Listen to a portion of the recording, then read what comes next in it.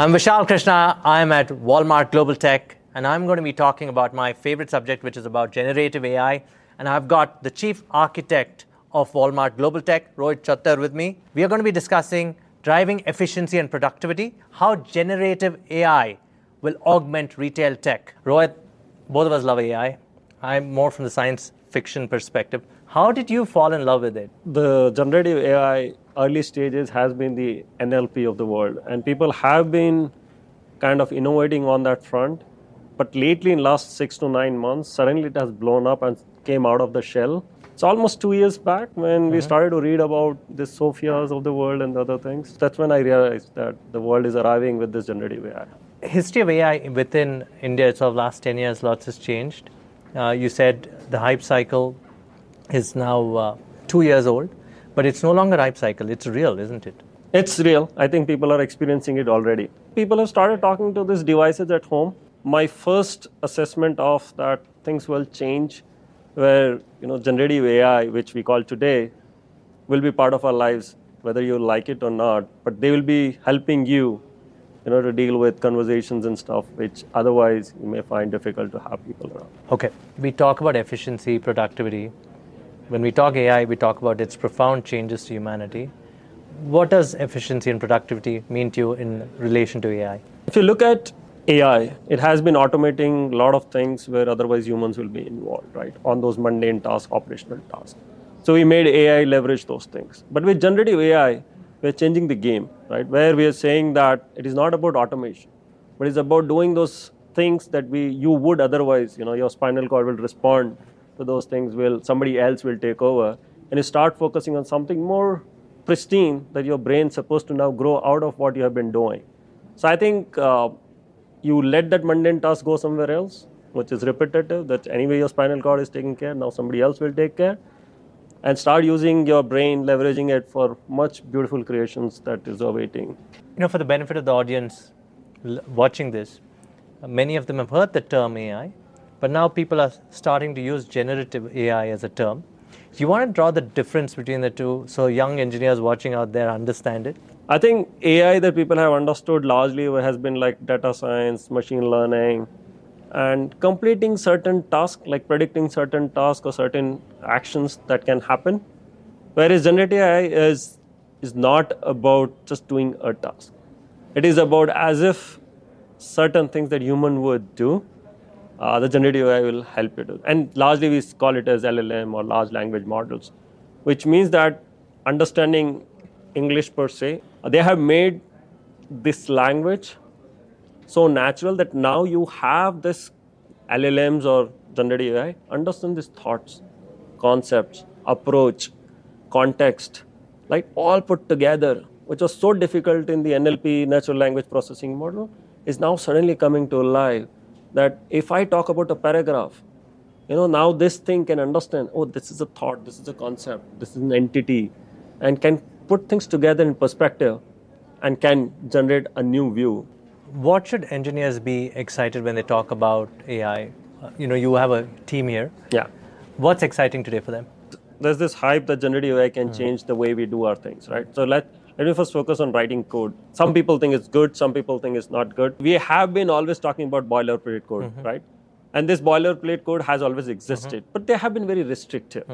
Now what you can do is you can generate those mundane code. You might as well create this templatized code and start moving on to making it more real for your use cases and put things together so fast that now you can iterate on the idea or a concept almost on a daily basis and try it out. So now you can actually create whatever you call software engineering pieces much faster and not wait on like weeks or days, but you can do almost on daily basis to churn out that code and see if it works and tweak it for the thing that you needed. But at least that 60% of your effort, this is your opportunity to leverage this, keep your energy for something more creative, profound, and generate something that people will love. Interesting. Now, going into Walmart Global Tech, I keep reading about so much work that you guys are doing in AI. Do you want us to talk to you about the sneak peek that your team is doing or what you do with AI in Walmart? Yeah. So I think Walmart Global Tech has been significantly investing in all these innovations, cutting edge technologies. We have examples where people can actually order things by talking in their devices at home. Today we have our voice assistant, Ask Sam. So our associate can actually use this voice assistant. It can ask questions like, hey, what's my schedule for tomorrow? Or it can say that, which aisle can I find this hand soap? So there's stuff like that. We have made it easy for our associate. So how much of it is constant learning for your team and engineers today? I think engineering has to be on their toes to keep learning this new tech that's coming, how they are changing the world, how it will change their world, Yes. how they can create new aspects of the software that can help our customers for better experience so that they can live better and save money. That's been the focus of Walmart all the time, and leverage this technology to make it better for them. Yeah. And thanks to all the work that's being done at Walmart Global Tech, it's going to benefit members, customers, it's going to benefit associates, it's going to change the entire gamut. It's going to be very easy to work with information, right? Yeah. We're already actually investing quite a bit on making sure that a lot of the information that's out there, we're making it easy for consumption, getting your questions answered without really looking at manuals and stuff. So that kind of push is already happening.